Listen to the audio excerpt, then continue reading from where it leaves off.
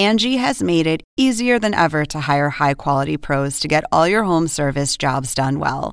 Just bring them your project online or with the Angie app, answer a few questions, and Angie will connect you with local pros who match your specific needs. Or book a service instantly at an upfront price. So join the millions of homeowners who use Angie to care for their homes and get your next home service job done well.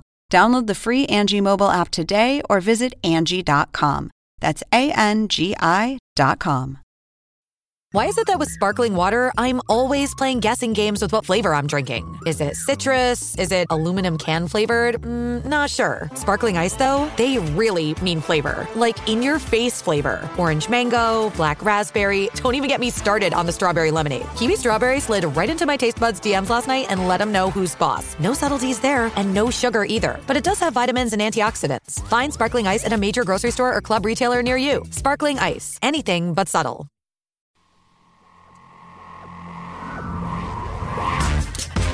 Welcome to this week's play-by-play of the Hang Time Podcast. Joining us now, TNT analyst Kevin McHale. I tell you what, for Vikings fans, Green Bay playing the Bears is like, do you want to get hung or do you want to get shot? With your hosts, Elliot Anderson stuffs it down behind his head.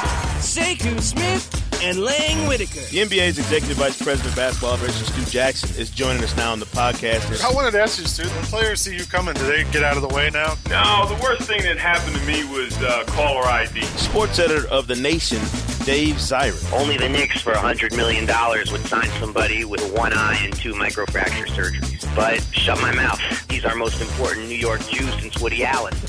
Now it's time for the tip-off. You gotta love it. The Hang Time Podcast. Back again. Sekou Smith, your host here in Atlanta, alongside my co-host, Lang Whitaker. What's up, man? What's up, man? How are you? I'm good. Just making sure you didn't get traded. I mean, we traded you to the UK. I thought you might have got it traded to the Premier League or something. Or you going to work for MediaTakeout.com or something. Just making sure you're still employed with the same team you were last week, man. It seems like everybody got traded last week, right? It was. What's funny is we did that podcast on Wednesday? Yeah. And then everything changed within like 12 hours of finishing it. Well, the funny thing is, I remember after the Carmelo deal went down, I was the goon that wrote something like, "Yeah, let's see if anybody else has the guts to pull the trigger on a big deal." Blah blah. 30 somebody else has had the guts to do it. It was. I loved it. I'm a huge fan of chaos, and Thursday was like this. It was just pure entropy. I mean, it was like the best storm of things that could happen. Like, I was waiting at 3 o'clock. I was like, please let somebody else get traded right at 2:59. And that's what happened. I mean, it was just nonstop deals. Even the deals that didn't get done were fun. Like, thought O.J. Mayo was getting traded to Indiana for my boy Josh McRoberts. That fell through.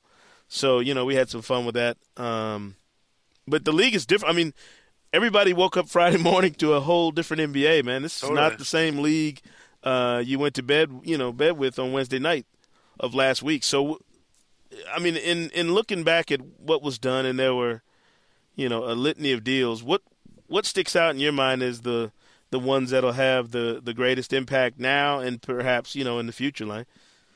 The two off the top of my head that have the biggest immediate impact are New York and Oklahoma City. Right. I assume you agree with that. Yeah, absolutely. To me, if you got the best player, that's the first lick. Getting Carmelo for the Knicks, and he was. I think you could argue he and Darren Williams, but they were the two best players moved. But Carmelo was moved to a much better situation right now in terms of their chances of winning. So yeah, I agree with you wholeheartedly.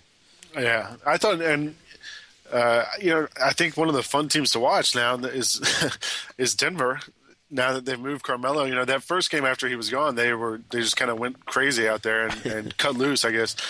But even since then, like they lost at Portland in overtime, but they're a fun team to watch. Now that they're just really moving the ball and all flying up and down the court, they're going to be fun down the stretch. Yeah, Mike and I had a discussion last week. Kind of, how what kind of team do you have left after you make this kind of deal? And we were arguing over whose supporting cast was stronger, whether Carmelo had a stronger cast in Denver or with what he has in New York now. And we're talking about guys like Aaron Aflalo and these players. Yeah. You forget how good you have to be to play in the NBA sometimes, and it takes a shakeup, to kind of shine a light on that. But those reserves and role players in Denver, like you said, man, I don't know how long they'll make it last. Like, I don't know if they can keep it up, but just watching them play with the freedom of, not having these rumors and all this stuff hanging over their season, it makes you wonder what might have been if all this stuff hadn't gone on for 7 months with Carmelo. Right. Yeah, totally. And, I like what Portland did, too. Yeah. That's been pretty quiet. I think people haven't talked about that. It's kind of overshadowed by the other ones, but adding Gerald Wallace to that front line is pretty scary. Yeah, it was interesting. I watched them last night. The Hawks, yeah, me too. Hawks kind of had their way with him for most of the night, but, seeing Gerald Wallace run out there, it was like an energy boost, man. It was like instant 5-hour energy when he ran out on that floor. They're explosive with him out there. And, yeah, I mean, like you said, the Blazers weren't playing particularly well, and then all of a sudden, bang, in the fourth quarter, when they scored 14 in a row or something, like they're going to be tough. So I got a question for you guys. In sort of looking back at the way some of these teams went at the deadline, you look at a team like Phoenix that did a little bit, but really didn't do much, and you kind of felt like, well, they're probably thinking about next season. Now all of a sudden, with the way that what happened in Utah and maybe Denver, all of a sudden the playoffs are back in play. Does it seem to you that some of these teams kind of just decided that even just making the playoffs wasn't good enough for them and they needed to look more long-term? It seemed to me it used to be, well, you at least wanted to make the playoffs, and that was something you could hang your hat on. Right. Yeah, I mean, I don't know. I'm not sure how much of what was done was inspired by, hey, we're trying to do something for this season to chase a championship or to chase a playoff berth, and how much of what went on was we're thinking about the long-term future of the franchise and the financial structure we might have with a new CBA, and we have to do this, and this now to make sure we're in a sound position then. I think, we talked about Oklahoma City and Boston and some of these deals that went down. Basically some of these teams were trading away guys they were going to have to pay big money to or might have had to pay big money to depending on what the new CBA is to make sure they're not caught in the same position the Nuggets were with Carmelo. Right. And the Jazz decided, hey, we're not going to play the game with Deron Williams. We'll move him now to eliminate the possibility of dealing with that. So, to me it was kind of a mixed bag. Some of it was, hey, we're trying to win and win right now, and some of it was we don't want the headaches that we've seen some other, middle market teams have going into this thing. I think the one team that was like that you can definitely look at and say it was a win right now thing was Oklahoma City. Yes. Because Perk is such a great fit on there, and they look pretty. Did you watch yesterday? That game? Yeah. They looked pretty good yesterday. They, and it dawned on me watching them how I think Ron Artest said I think I stuck this in a blog post earlier today on Hang Time, but Artest said something like, I'm getting older, and he was talking about his matchup with Kevin Durant, and he was kind of like, I'm getting older, but he's coming into his prime, so I have to give 100% every night or every time I face him. And to me, that's the perfect way to say it about not only his matchup with Durant, but the Lakers and basically everybody other than the Spurs and Celtics that they would be competing with for a championship. They're getting older, and everybody that's chasing them is basically coming into their prime. So if they don't play at a high level basically every night, they're vulnerable, to the age and wear and tear that chasing titles for as long as they have is taken on their system. I think the Thunder, to me, remind me so much of the Bulls in the East in that they're positioned to compete not just this season, but for the next 4 or 5 years with the way their roster's made up. Yeah, I agree. And I think the Bulls are the team no one talks about. I think for as good as they've been, and they're 40-17. I know, it's ridiculous. Yeah, no one really happens to talk about them. So I think the Bulls and the Thunder are probably the two teams to keep an eye on going into the playoffs that are most set up to knock off one of the. It's kind of weird to say they would knock off one of the contenders because they are contenders, but I think Oklahoma City and Chicago are the two teams best suited for to make a little playoff run here. They obviously had a nice win on Thursday against the Heat, but do you feel like they missed an opportunity at the deadline, not adding? I mean, I know a lot of their fans are upset they didn't get another two-guard or something. I didn't think so. I mean, unless you knew you were hitting a home run with that two, like you're going to get a guy who you knew could push you into that next stratosphere, which they're right there. You know, I mean, they're could they be? You know, could they get better at that spot? Well, yeah. I mean, a lot of teams could get better at certain spots, but if you're right there, I don't know that it's worth risking whatever they would have had to risk to pull in the type of player their fans assume. You know, if you're 40-17 without that, maybe you don't trade away the core and you address it this offseason instead or whatever. Yeah, I almost forgot after what a great weekend we had around the league. How good that Thursday night game was. Like we had two really good Thursday night games after the deadline. I'm telling you, I was wiped out Friday morning. I don't know. I was on fumes all Friday morning thinking, good Lord, what else could we possibly do? What else could possibly happen? And then we get to the weekend. Yeah. So it'll be interesting because if the Bulls end up playing the Knicks in the first round of the playoffs, that's sort of like that's their alternate future. Carmelo, having Dang and Noah still and not having Carmelo, kind of seeing how that works out. Yeah. I mean, I wouldn't mind seeing the Heat and the Knicks in the playoffs. To me, that game we saw Sunday is a fantastic preview of what could be if you get two teams with two of these star teams where they piled up some top line superstars on the same rosters and see how they fare going at each other. I would look. All I know is these next few weeks are just the best appetizer for what should be a crazy playoffs, because I don't know that there's any.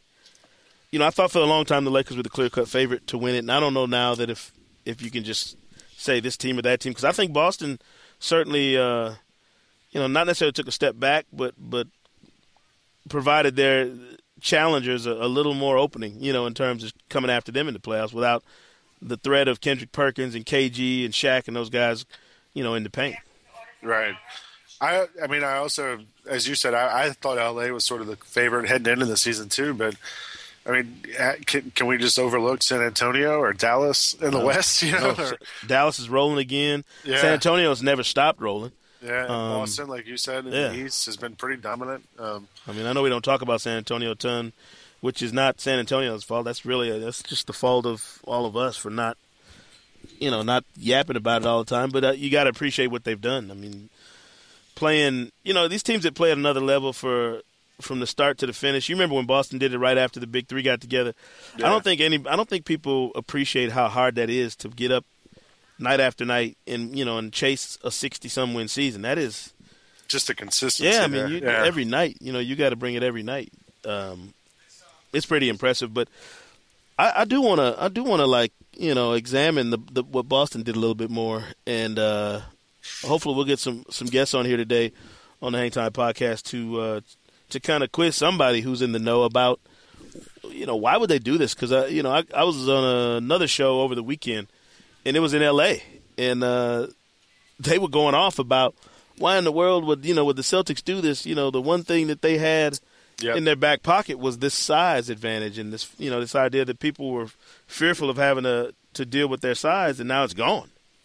I think they still have a size advantage over most teams, but they don't have the depth that they had. I think that's the losing, and Erdan, I can't even pronounce it. Simi Erdan had played pretty well, and with him gone and Perk, I agree. It was sort of a strange move to see them do, and it was something nobody had talked about. No, it kind of came out of the blue. Did you think you would be talking about Timothy Mozgov and Simi Erdan or whatever his name is as much as you did at the deadline at the start of this year? I mean, it's true. It was funny to me. Like basically, Mozgov was the linchpin to the Knicks deal, right? Because the Nuggets all of a sudden decided we got to have Timothy Mozgov or this thing, right? This thing doesn't work. And then Erdan was kind of an afterthought to me, and then he gets moved later in the day after the Perkins deal is announced, and you're going, why? Why are they doing this? Right. And then, you find out it may be to acquire somebody, maybe later, Troy Murphy potentially, who's I believe has got his buyout or is in the process of getting his buyout in Golden State and some other things. So it's just a lot to chew on at trade deadline time, and really looking forward to the stretch run of the season because, you don't know what's going to – I don't have any idea what's going to happen. I'd like a mulligan, Lang, on our preseason picks if we can go back and – can we redo it? I had L.A. and Orlando in the finals. And, we haven't even mentioned Orlando, but I'm not ready to count them out. No, I don't think we should count anybody out just yet. Maybe we ought to wait.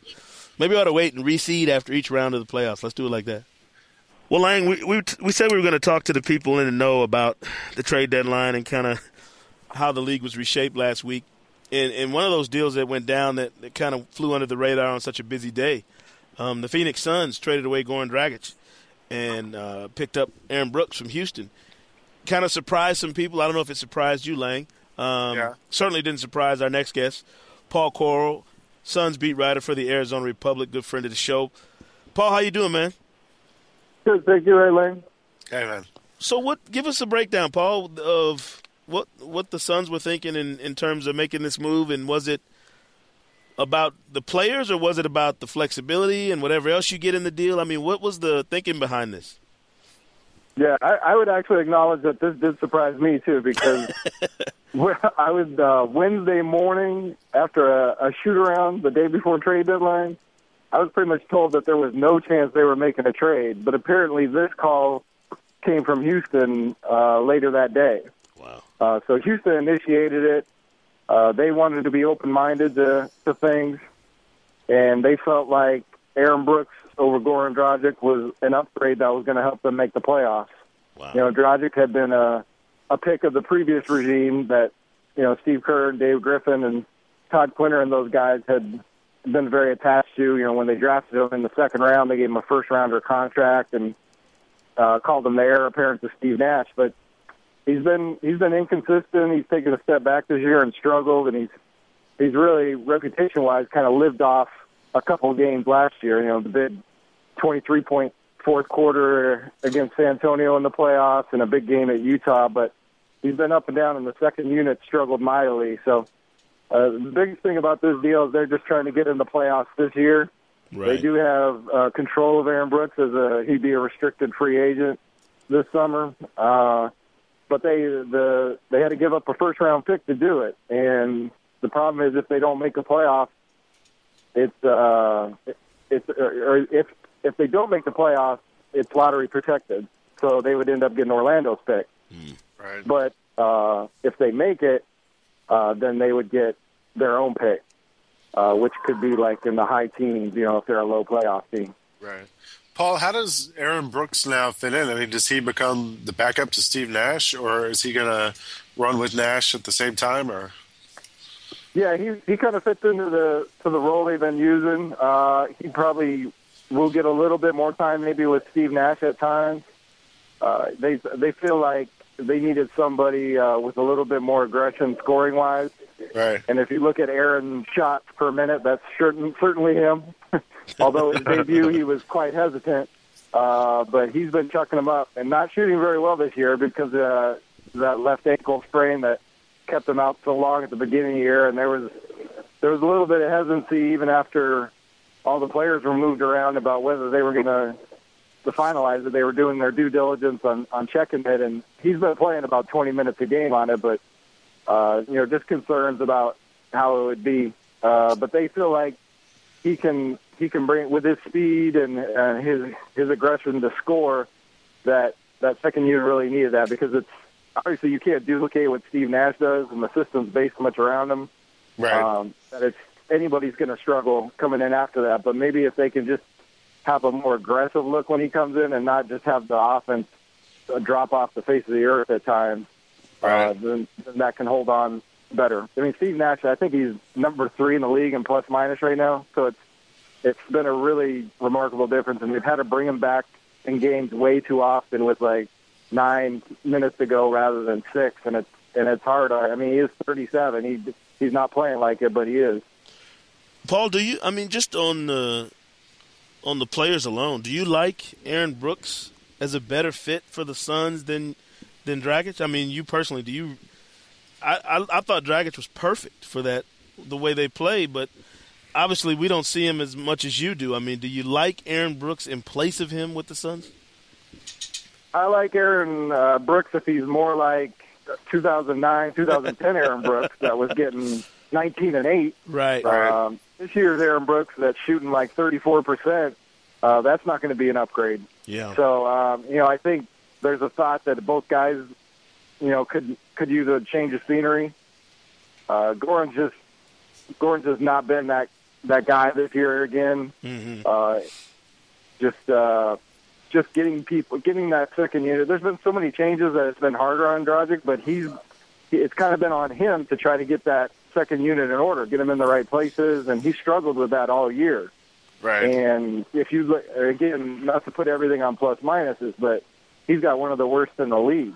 But, his problem is he never gets to play with Steve Nash, and everybody else on the team at some point gets to play with him and benefit from that. But he's just struggled, and he's had a little bit of injury that sidelined him for a little bit. I actually thought in the last game before the trade was as good as he had looked all season for a half, for his first half, and then he came in the second half, and they coughed up a big lead again. Right. Do the players feel like this makes them a playoff team? They think they can make that run now in the second half? I think they already felt like they were headed in that direction, and they think this could help. I don't think this is to them what's going to put them over the top. They had made a starting lineup change a few weeks before the break that really turned around things to put Fry back in the starting lineup, and then obviously Gortat's been playing like a starter but still coming off the bench, and I want to say they're 15-7 now with this starting lineup. And so they felt like they were already headed in the right direction before this, but they've got a lot of ground to catch up.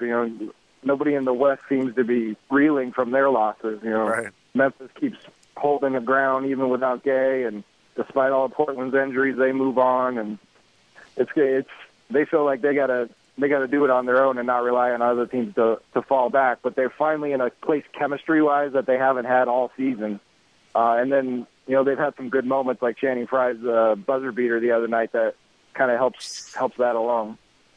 Paul, what would have taken for Steve Nash to be involved on trade deadline day? Would it have been Nash walking into somebody's office and saying, "Hey, send me somewhere where I can chase a championship right now at this age and this stage in my career"? Yeah, that would be the only thing. Mm-hmm. They were insistent that they would not trade Steve Nash. I mean, they're not saying that they never will, but for this season and right now and the level he's playing at, and they're not willing to drop back and just, lose and be 30-52 to rebuild. The thought from the brass there is they want to continue being competitive while they're going through a franchise, makeover or transition. Right. And so this goes back to why they made the backup point guard trade. I mean, when Steve's been hurt or not in there, it's been ugly. And there's been a few peeks into what life without Nash would be, and it's not pretty. Yeah. He wasn't on the All-Star team this year and probably didn't deserve to be because of their record. But he's had as good a point guard season as anybody, and it's as good of a season as he did in any of his All-Star years or even rivaling his MVP years. He's shooting better than he ever has in his career, and his assists have gone right back up to second in the West. He's actually at a better assist rate than Rajon Rondo, who averages more per minute. So there's nothing about his game, if you don't look at his age, that you worry about slipping. And they feel like that they can. The system is so based around him that you would have to basically do a makeover of everything if you're getting rid of Steve Nash, because nobody else can run it like he does. Right.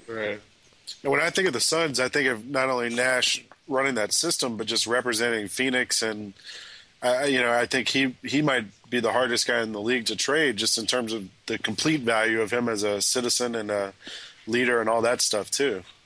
Yeah, he's absolutely the face of the franchise, and easily the most popular player they've had, since Charles Barkley. So it would be a blow to the whole city. And one of the points too I make about how well he's playing right now is all those numbers I mentioned that are so similar to all those other years. This is by far the worst cast he's had to do it with, and yet he doesn't take a hit. Right. And guys like March and Gortat all of a sudden are double guys every night just because they get to play with Steve. Right. No, that's interesting. I mean, you think about all the guys who got moved, Paul, and Nash's name was probably mentioned as much or more than anyone's earlier on in the season. And then all of it, there was a point where it just stopped. I mean, nobody talked about him in the days and, really in the last couple of weeks leading up to the trade deadline. So I was kind of sitting there on Thursday thinking, maybe this is one of these surprise deals that gets done. And when the dust cleared, Nash was still in Phoenix, and I thought to myself, he's just too classy a dude to go in there and say, hey, move me. You know what I mean? I never saw him going in there and doing that. Well, I think that's two parts. One is the Suns' brass was so forthright about their position on him that they would not trade him. Right. Robert Sarver, Lon Babby, Lance Blake all made public statements that they would not trade him. Right. So that kind of killed any of that notion. I mean, all there was really was speculation because it makes sense to a lot of people that it would be time to move him, but there was never a desire to do that within. And then Nash, too, his feeling isn't that he's just going to go chase a ring somewhere because he believes, does he get to pick his team? Is there a guarantee that if he goes somewhere, he's going to like it and they're going to win a championship or have a great chance? And two, I think how many places are going to let him run a system like he runs here? Yeah, right. Because we've seen when you try to put Steve into something else, when Terry Porter was coach and they had Shaq and they tried to put more of a post-up game and a different offense that Porter had brought from Detroit, he looked bad. It wasn't the Steve Nash everybody knows. So it's got to be the right team, too, and the right system for him to just go in and be successful somewhere else. Yeah, there's no doubt about it. Paul Coro from the Arizona Republic joined us on the Hang Time podcast here. Pete, we know you're busy, man. Were you in Jersey tonight? You got the Suns and Nets tonight? I got the big Lopez on Lopez night. The reunion. The reunion game, brothers on brothers. Well, try and enjoy it, man. And hopefully the Suns are the playoff team that they're hoping to be because we want to catch back up with you as the season rolls on, man, here on the Hang Time podcast. All right, I'm looking forward to it. We got to get out of 10th for that to happen. All right, man. We'll talk to you. All right, have a good one, guys. Thanks. Later. I hate even bringing up Steve Nash getting traded to Lane because nobody would want to. I mean, what foolish team would want to give up Steve Nash even at 37? You know what I mean? He's still the dude that, like you mentioned and Paul mentioned, he's the face of that franchise and the guy who, he changed everything in Phoenix. Yeah. And even all those other guys who were with him, Sean Marion, Amari, Joe Johnson, all those guys who were Barbosa, all those guys who were there during that kind of cosmic time when they were rocking and rolling are gone. He's still there, and part of me is kind of sad if you have to watch him go out on a team that's not going to make the playoffs. So, yeah, I love what Paul said about how like you kind of just alluded to it. How they had Marion and Joe Johnson, those guys, and now it's a completely different team. But he's still got guys, Gortat's a double-double guy now. And, it's just amazing how good he can make the people around him. Yeah, I mean, it'd be nice to work with a dude like that. Hey, Micah. I forgot, we got Micah Hart here, super producer. Hey, Micah's kind of I was just thinking Nash it's kind of interesting that it may end up that Phoenix plays this thing right because it seems like they weren't going to trade him this season, but maybe in the offseason they may end up getting a playoff spot and sort of go out on that kind of one last shot at it, even though it's not like it was last year, but one more playoff berth at least, possibly. Yeah, I mean, they're right there. Yeah, I was going to say they can. They're a game out of the 8th spot right now. The spot is to be had. You can fight it out and get it if you want it. I mean, my Grizzlies are floating around down there. I kind of like to see my Hang Time Grizzlies get a playoff spot if you don't mind, but I don't want to do that at the expense of, a player like Nash who I don't know anybody who doesn't enjoy watching him play. So, but yeah, that again, one of the more interesting sidelights of trade deadline Thursday last week in the NBA. Lang, do you think that the spots, you look around at the bottom of the standings on both sides and you wonder who's going to make it, who's not, who's going to kind of climb their way up? Who's the one team, if you look at both sides, that you think has the best chance to go from 10, 11, or 12 and potentially into one of those, maybe 8 or 7? I think in the East, I still think Milwaukee has a shot.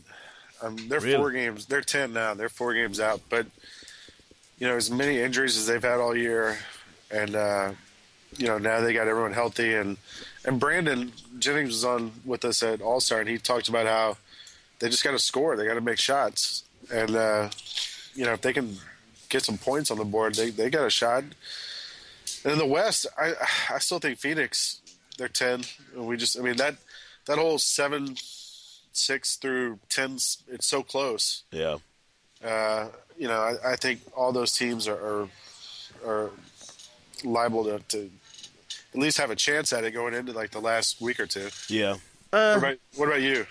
No, I agree. I think those are certainly good candidates. In my mind, and I'm, if I look at it, and you see Milwaukee and these teams floating around the bottom, I don't know that. I have to admit, I'm stunned Philadelphia is playing as well as they are. But I wouldn't mind seeing Indiana, a younger team that's going to play hard, and who knows what they do against one of those top teams in a playoff series.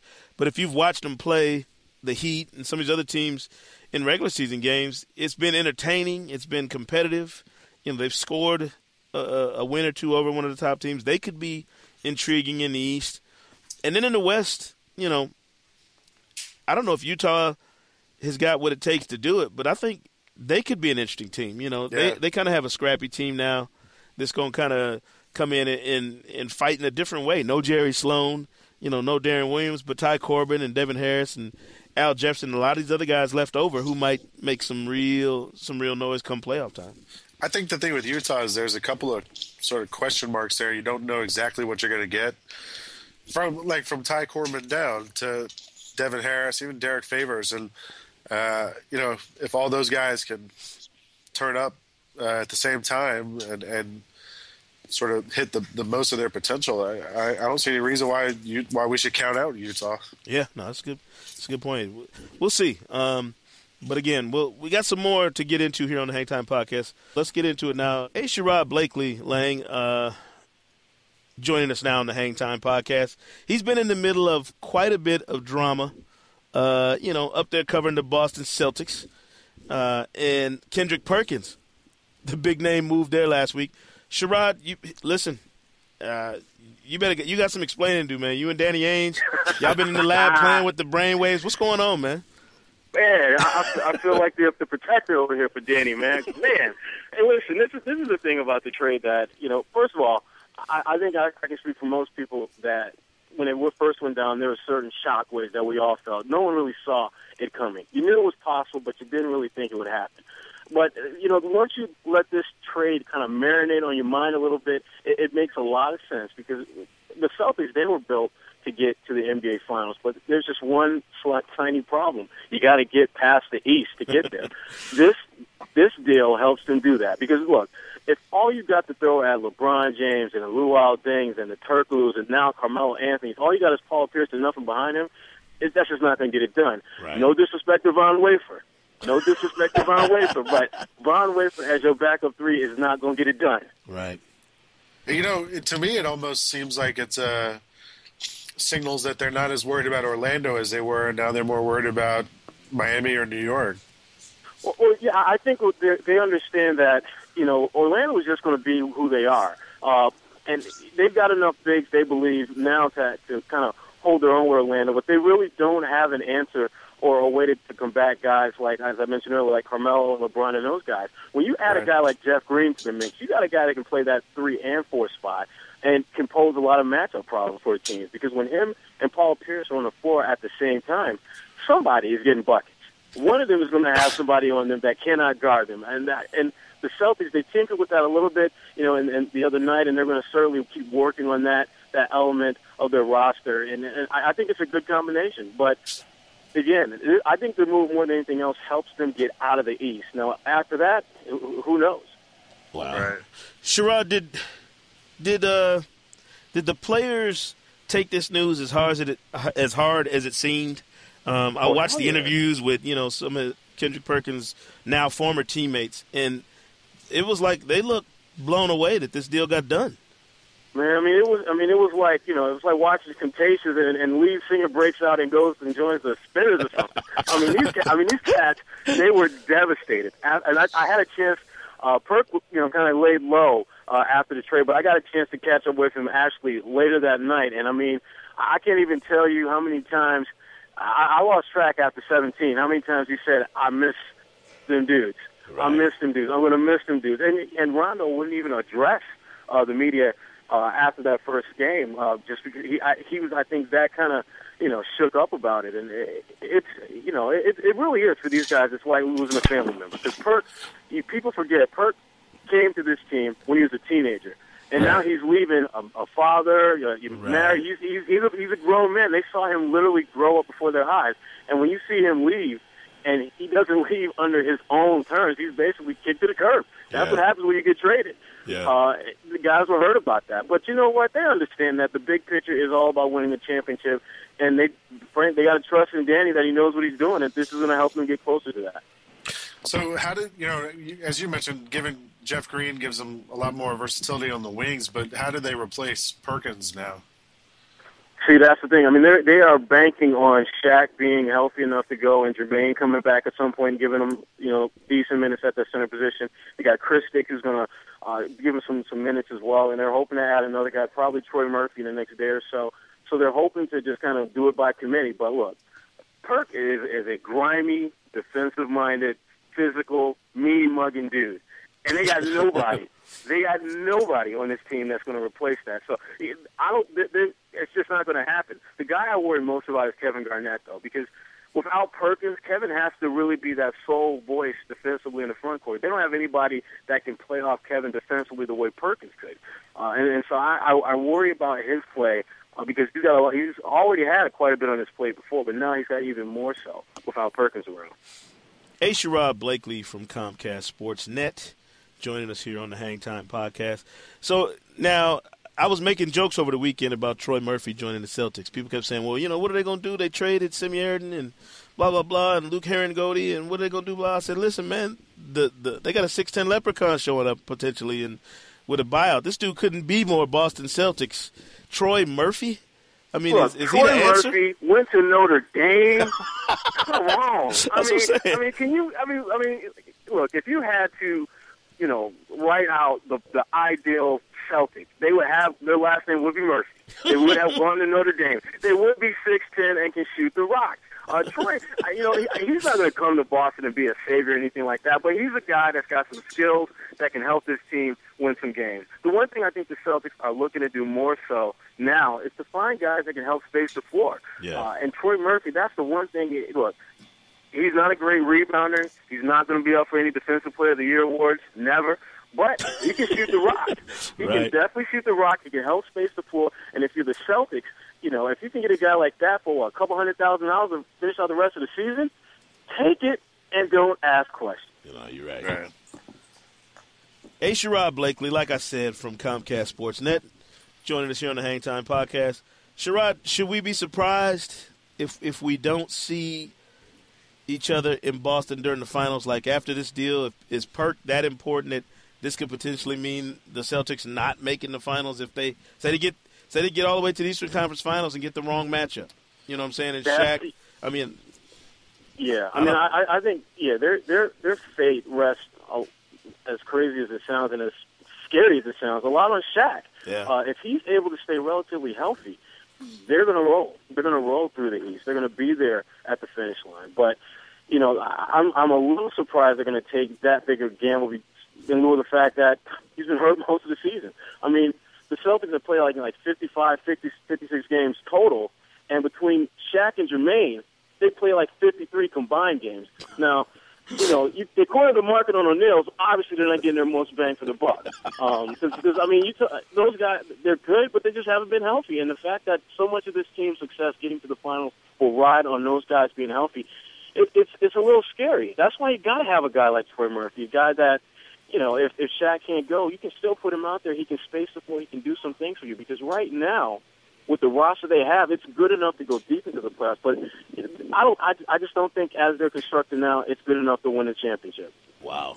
You and Danny are both gonna need don't want y'all walking through Dorchester and getting beat up or anything, And you know that. Sherrod Blakely joining us on the Hang Time Podcast. Hey man, enjoy it. We enjoy all your stuff, man, and we'll talk to you soon. All right, appreciate it, fellas. Okay, Thanks, man. Ryan. Lang, I really do hope that this thing doesn't end up costing the Celtics a chance to get back to the finals. Like if they get into a playoff series and get the wrong matchup and get bludgeoned down low, say Dwight gets his hands on them and the Magic somehow put the screws to him and Dwight has a big series. The first thing out of everybody's mouth would be, see what happens when you trade away Kendrick Perkins. You know what I mean? Yeah, it's going to be the one thing that hangs over him. It'll be interesting to see at the end of this season which one of these trade deadline deals, Lang, is the one that most impacts whoever wins that title. And that means what player got moved that helped his team get further maybe or put his team in a position to knock somebody out. I'll be very interested to see how that plays out. Yeah, I agree. It's funny, we were talking about how the Celtics, when they first traded for Garnett, and everyone kind of accused him of building sacrificing the future for the present. Right. And when they got Ray Allen, and now that they made a move that sort of looks like they're building more for the future than the present, they're getting criticized for that too. So it's kind of a lose-lose situation, I think. Yeah, if you're Danny Ainge, you can't win this fight, and but that's all right. I mean, it makes for great watching down the stretch of this NBA season and great conversation here on the Hang Time Podcast. We appreciate you joining us this week, guys. We got an abbreviated show. We didn't do our normal yap, and I got to get out of town. Hoping to clear customs in out of the country, not out of town. Exactly. I'm hoping to clear customs over in the UK this week, and hopefully we come back with some crazy stories for you on the next episode. Been practicing your Cockney accent at all? I did watch Snatch last night, so I'm trying to take some pointers. We'll see what happens, man. Let's hope I get back in one piece. All right. Good luck. All right. Well, we'll see you next time on the Hang Time Podcast. For Lang Whitaker, my co-host, Micah Hart, our super producer, and Lane Krause, the engineer, doing all the things with those magic hands. Sekou Smith from the Hang Time Podcast. We'll see you next time. Thanks for listening to the Hang Time Podcast. To download more episodes of the show, visit the iTunes Music Store.